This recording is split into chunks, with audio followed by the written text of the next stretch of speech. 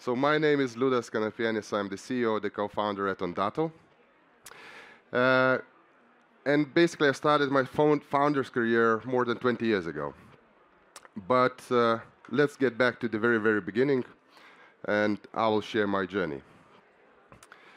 Not too many people in this room know, few of them do. I was studying medicine when I graduated the school. From the outside, it looked like a dream job. You know, helping other people, treating them, bringing them back to life. Of course, nice nurses. But only after when I had practice in hospital, I realized that this is not the path I want to go. Out of all of the picture I had, that was like 1%. Everything else was huge responsibility, stress, sleepless shifts, and you know, you realize that you have to change something. And basically, that's like running a startup, right? From everything what we hear today. But there's one huge difference. When running a startup, you make mistakes and learn, while in medicine, you're not allowed to make any mistake. So I moved to business, to my actually old roots. So that was early 2000s. I was selling websites and computers. And with that great vision on, on business travels, business lunches, and of course financial freedom, I started the career. And so how about the freedom, you will ask? That just did not happen. Because you are responsible in front of your team, in front of your clients, and basically the surroundings are making the decisions where and with whom you are. What you can just change is your attitude and the people that surrounds you. So after 20 years of different founders' experience, I've started Ondato, my current startup. Together with my co-founder, we put it all the experience that we had in the field and started this great company with the ambition to become the #1 in compliance space. With the product that we designed and we are launching. For us, experts in the field, that was a no-brainer that we will just skyrocket from everything, from sales to funding. But it did not. We, experienced people in the field, knowing exactly what and how we're doing, we have to work very hard every day without breaks.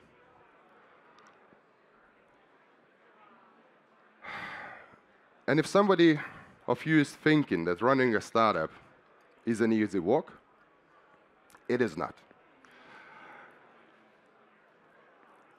When we were launching our first module of our Know Your Customer platform, the ID verification part, I was full of the excitement. You know, even though I have some gray hair here already, I'm this eager kid that really likes to create things. And we were waiting for the special moment, and everyone was full of expectations. Even today, I get the goose skin, actually, when I'm thinking about this. So we have launched it. We have launched this ID verification model. And then, the world is ours, the future is bright. But it's not. Because our first module, this ID verification part, was shit. Like total shit, disaster. Imagine, you're smiling, but imagine. My client calls me, one of the first clients, and says, Liudas, we have a problem. I said, yeah, what kind of problem? And says, we have a Winnie Pooh onboarded with us for a loan. That was the loan provider. I said, what kind of Winnie Pooh? And he said, the same, from Contours. I literally was thinking that the ground is just slipping off my feet, So, everything what we were building, spent half a year on that, all the expectations, everything is just gone. And I came to my programmers asking, okay, what the hell happened? And they said, like, well, it might be. You know, the task was basically to separate the face from S, and this is definitely not S. So you can imagine that after 6 years of the development on everything, realizing that you have to refactor is not what you expect. But we did refactor. We did refactor that version, another one, and after refactoring, we became we were included in the top 5 secure identity verification providers list. And today, we don't expect that it would be ever-ending process. We do understand that it's never-ending process, and the change has to just happen constantly. And this is just a outcome of what you are developing. Sales is another topic, where lots of founders slips, including myself. Like when you have a good product at a good price, solving a real problem, what can be wrong? Everything that can, it will be. Trust me. Like, it's so harder than we think, and there's so many reasons to buy later, or even not to buy, than we think. And we all want those big wins, big deals, big revenue. But even those big deals from that day's perspective, after a year or two, it will be looking like as a tiny deal. And starting a sales machine is such a difficult job. I've done that so many times, but every time is so difficult. And referring to being at the B2B space is actually exactly the same from my positions, even though I've done both, B2C and B2B. And that is why lots of investors will ask you, are you generating revenue? And this leads to another topic, funding. So you have a perfect team, great product, what can be wrong? Again, everything. You will have fantastic discussions with great funds, but they will take longer than expected, with outcome smaller than expected. Trust me. And like you always imagine that attracting the funding is easy, or it can be just done like spreading your spreadsheets like across the different investors, and you will get it. But it's not, because the competition in this field is also there. So you have to be prepared for that. My friend was telling a story about how they become a unicorn.